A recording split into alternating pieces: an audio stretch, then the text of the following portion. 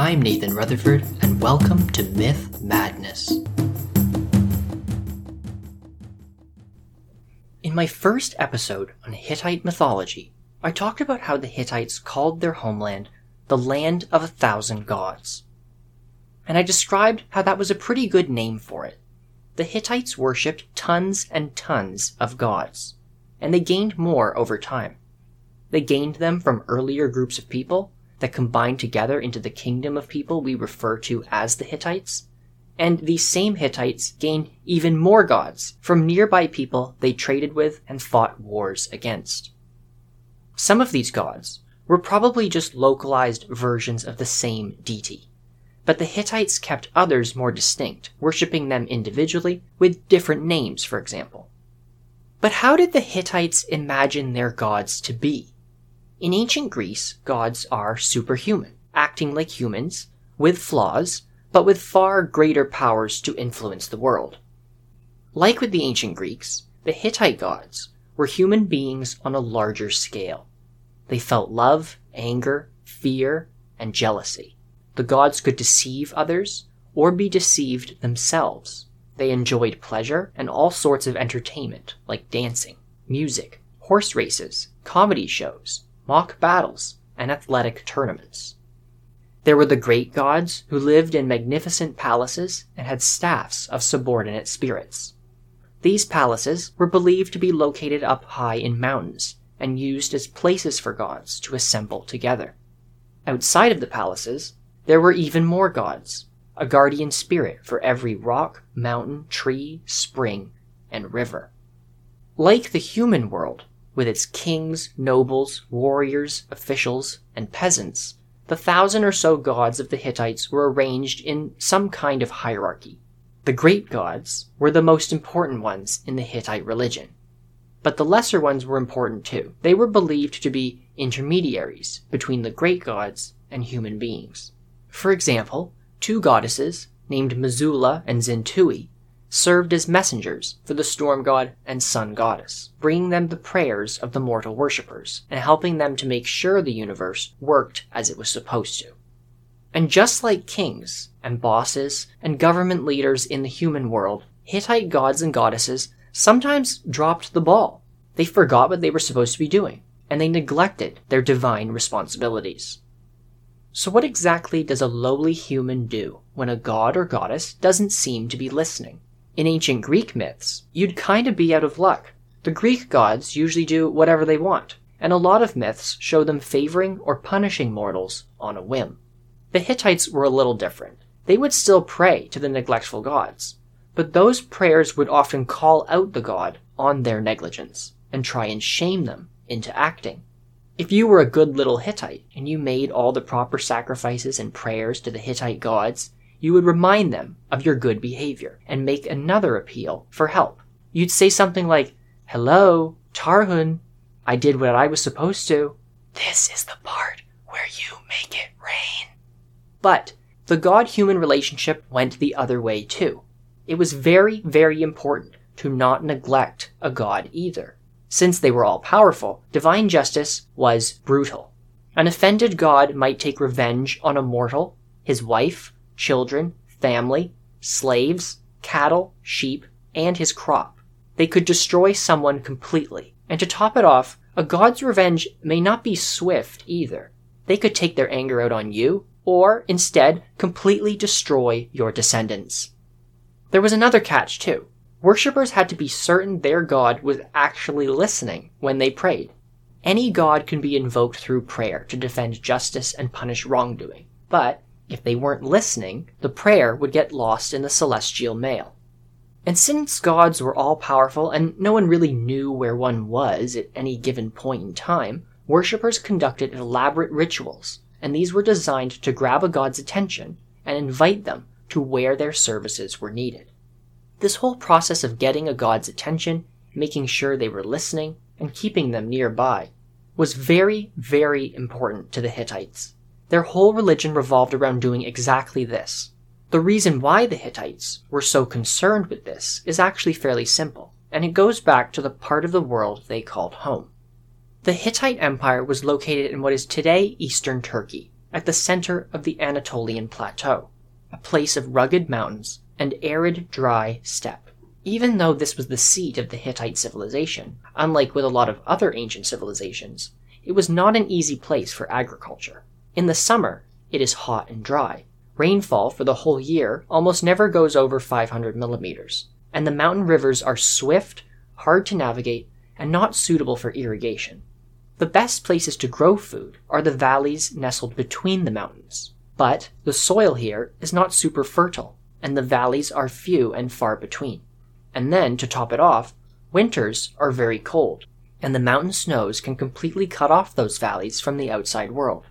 When that happens, the people in them have to make do with what they have stored and hunker down and wait until spring. In this ancient land, drought and famine were common.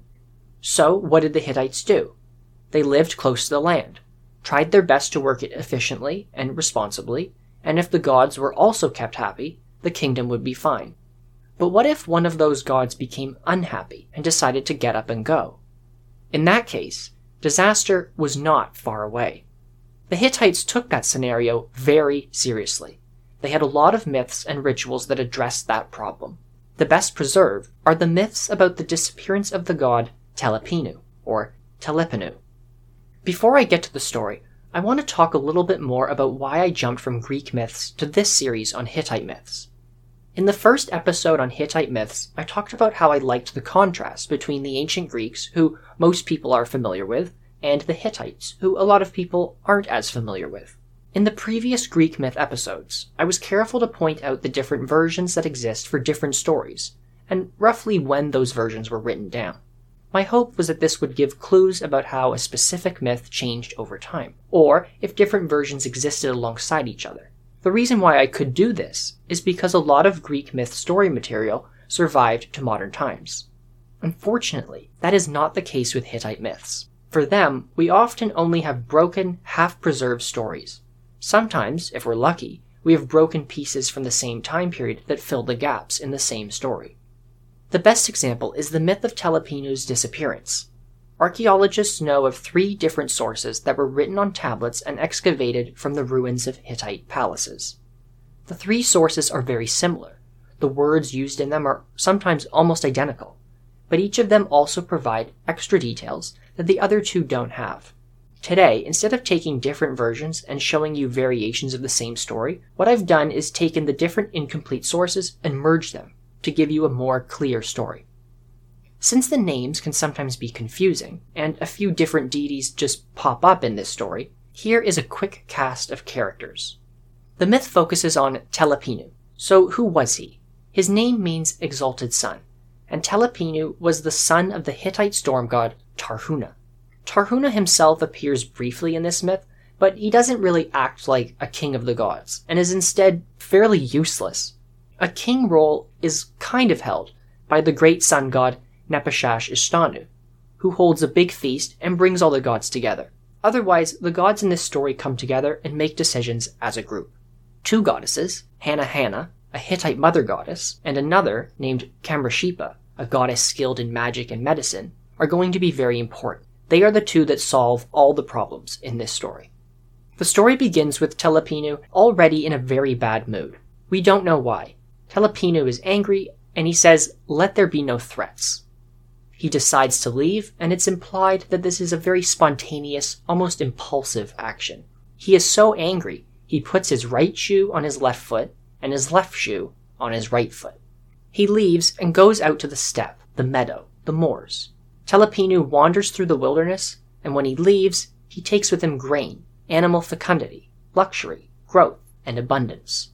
With Telipinu gone, these important things are no longer around too, and we get a description of the land without them.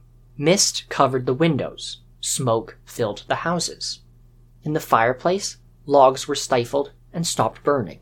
At the altars, sacrifices could not be made. In the pens, the sheep grew quiet, and the mother sheep rejected the lambs. While in the barns, the cattle were stifled, and the cows rejected their calves too. Cattle, sheep, and humans no longer became pregnant, and those already pregnant could no longer give birth.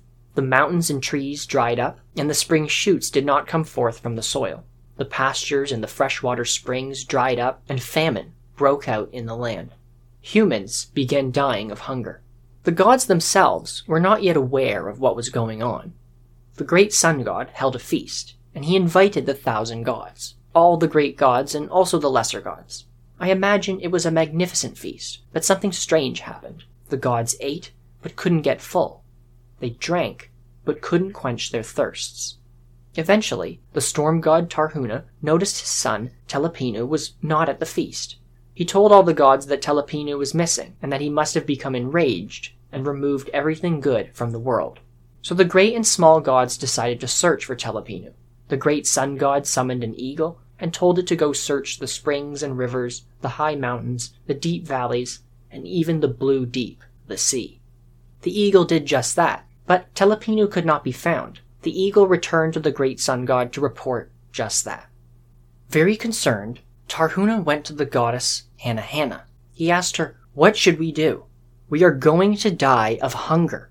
Hannah then told Tarhuna to do something, saying, "Go find Telipinu yourself." Tarhuna began searching. He got up and prepared to leave the city he lived in. He got all the way to the city gate, but couldn't open it. It was rusted tight. Apparently, among all the other things, Telipinu took working door hinges away when he left. So, faced with a stuck door, Tarhuna took out his hammer and tried to use it to open the door. But he only ended up breaking his own hammer. Feeling defeated, the storm god wrapped himself up in his clothes and sat down. He had given up. With that, solving this problem falls to the goddess Hannah. She summoned a honeybee. She tells the bee to search for Telipinu, and that when it finds him, the bee is to sting his hands and feet to make him stand up. And then the bee is to take wax and wipe him off, purify Telipinu, and then bring him back to Hannah. But Tarhuna questioned the wisdom of this, asking Hannah, "The great and small gods have been searching for Telipinu but haven't found him. Will this bee find him? His wings are small, and he is small, and he is all by himself." But Hannah, who is probably getting a little tired of Tarhuna's backseat problem-solving, simply replies, "The bee will find him." The bee searched the high mountains, the deep valleys, and the blue deep. It exhausted the honey inside itself, which the Hittites seemed to think was a fuel for bees. But finally, the bee found Telipinu in a forest called Lazina, outside a specific town that is actually named in one of the versions. Telipinu was asleep in the forest, so the bee stung him on his hands and feet. This made Telipinu jump up in shock. Telipinu asks the bee, "I was both angry and sleeping. Why did you wake me up when I was sleeping? Why did you make me talk when I was sulking?" The bee's sting only made Telipinu angrier. Telipinu knocks down cities, knocks down houses. He destroys people, cattle, and sheep. He thunders with lightning and strikes the dark earth, showing that Telipinu, in addition to being an important god of fertility, is also one of the many Hittite gods with power over storms. While sitting together under the shade of a hawthorn tree, the goddess Kamrashipa watches Telipinu wreak such destruction, and the assembled gods wonder what to do now. One of them suggests summoning a human to purify Telipinu. They want an eagle to bring him home. At this point, there is a lot of hard-to-understand ritualistic text to explain how Telipinu is appeased. The ritual or spell is either performed by Kamrashipa, or possibly by a mortal human. Kamrashipa says that anger and wrath have stifled the soul of Telipinu, like burning brushwood.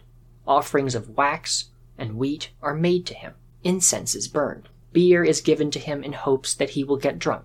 12 rams are taken from the herd of the sun god and sacrificed to Telipinu. The spells call for Telipinu's anger, wrath, sin, and sullenness to be extinguished and not come back, just like how water in drain pipes doesn't flow backward. The rituals are designed to force his anger to leave his body, go through the city gates, down the road, past the fields, the gardens, and the forests, and go all the way to the dark earth, the underworld.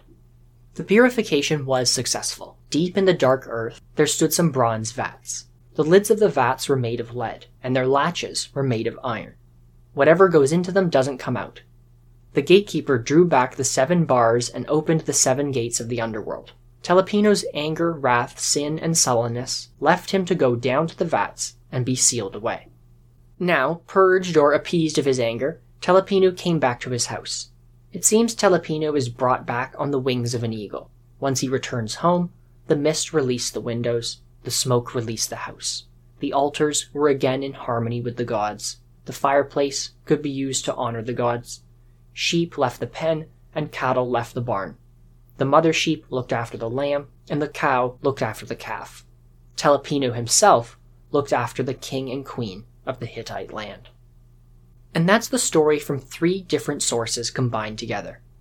But I want to talk about those 3 sources for a minute. They were written on tablets made of clay and stored in a temple or palace of a Hittite city. I read direct translations of these tablets when I was putting the full story together. The different texts do not read like a simple story narrative. There are missing words and sections, and there are also several random details that don't really make sense. For example, there's mention of bags hung on poles, and halfway through, when you get to the parts describing how Telipinu was calmed, the perspective of the story shifts, and you get these almost first-person descriptions of how to conduct the ritual. It's also not clear who does the conducting, the goddess Kamrashipa or a human being, or both at different times. And then later, the ending is written more like a prayer, saying, "May Telepinu's anger be extinguished," and not just describing it as being extinguished. So what to make of this? Well, the different versions are not written like simple stories because they were not intended to be written as stories. The myths were already known because they were told orally all across the Hittite world. The likely purpose of these tablets was to instead describe the rituals. In fact, the best explanation I found is that these tablets were written as kind of a play, with a script describing the story, but also including things more like stage directions. This Hittite play was intended to be performed by people so they could reenact the myth of Telepinu's disappearance. The play contained a ritual and described how it should go, but was also part of a larger ritual itself to appease Telipinu himself. And when would such a ritual play be performed? Why, in a religious festival, of course. Festivals were very important to the Hittites. Their calendar was divided into approximately 165 of them. Can you imagine having all that time off work? Individual festivals could last only an afternoon, a couple of hours, or continue for a few weeks. Hittite festivals are like happy hour. Doesn't matter what time it is, there's a festival somewhere. Most of the festivals were in the spring and fall, around the sowing and harvest times of crops.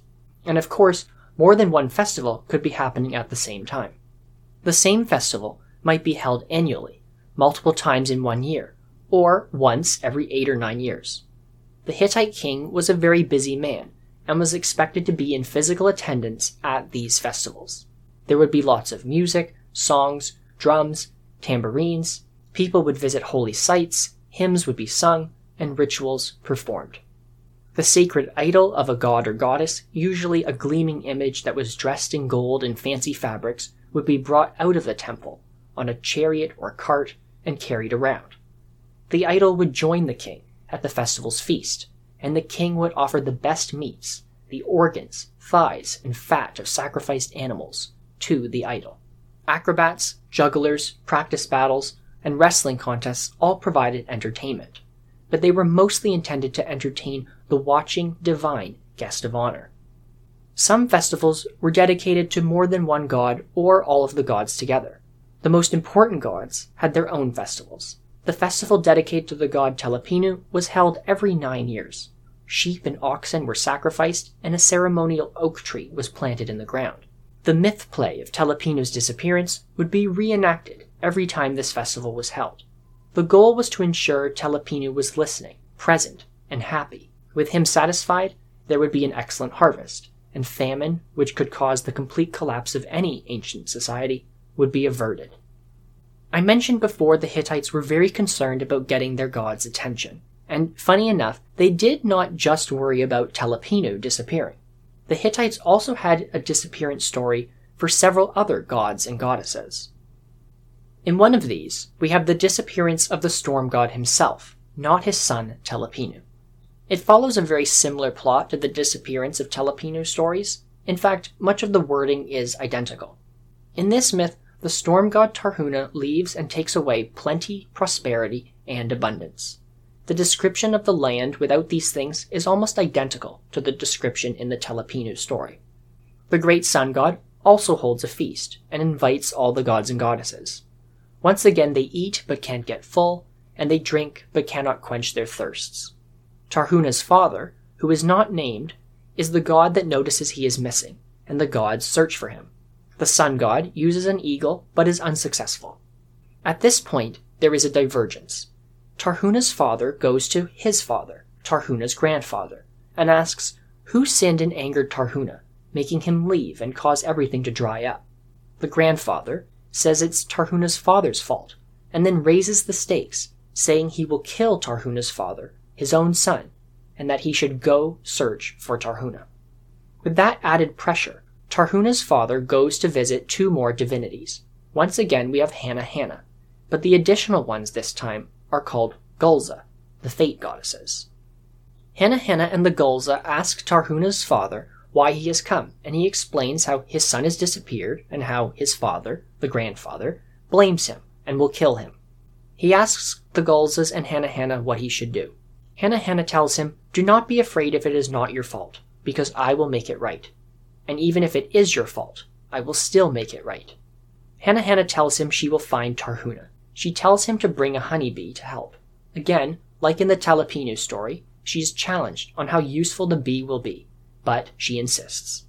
Presumably, the bee is successful, and a ritual is carried out to appease the missing Tarhuna, but the source is very fragmentary. Since this story and the Telipinu myth are so close, this one may actually help explain some of the hard-to-understand ritualistic text. This text includes references to water being poured out.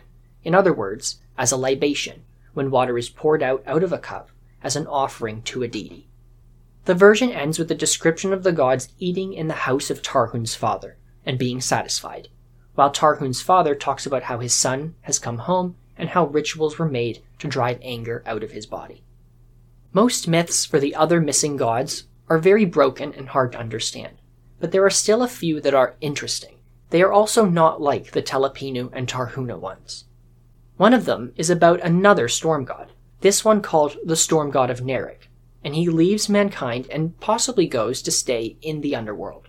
In another, Tarhuna's daughter this time, named Inara, goes missing. Hannah had previously promised her land and a man, probably as a husband, but after Inara disappears, Hannah again uses a bee to help find her, along with a female helper.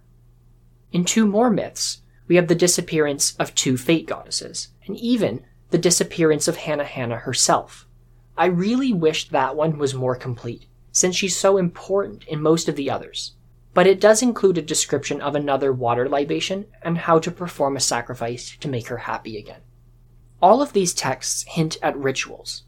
All of the tablets describe the disappearance of different gods and goddesses and were likely intended as more script and stage directions for festival reenactments, just like the one with the Telipinu story. These were intended more as notes, and since the tablets they were written on are broken, the full stories and the ritual details are unclear. Since the Hittites had such a very active religious calendar, with their 160-odd festivals, it's likely that other myth reenactment texts for the same gods, or even different ones, are either lost to history or buried deep under the Anatolian soil, hopefully waiting to be discovered. And that's all for today. Today's episode focused on the Telipinu myth about how one day he was so angry he left the land and took prosperity with him. The beginning of that story featured a line saying he put his right shoe on his left foot and his left shoe on his right foot. In other words, that he put his shoes on the wrong feet. I really like that description. So today, I have an ask. If any of you listeners know of any other myths, legends, or folktales in any culture from around the world that have a character that gets so mad or so distracted that they put their shoes on the wrong feet, or even put their jacket on backwards, please let me know. Send me a message at the podcast website, www.mythmadness.com. Next episode, I'll continue with some more Hittite myths. Stay tuned, and thank you for listening.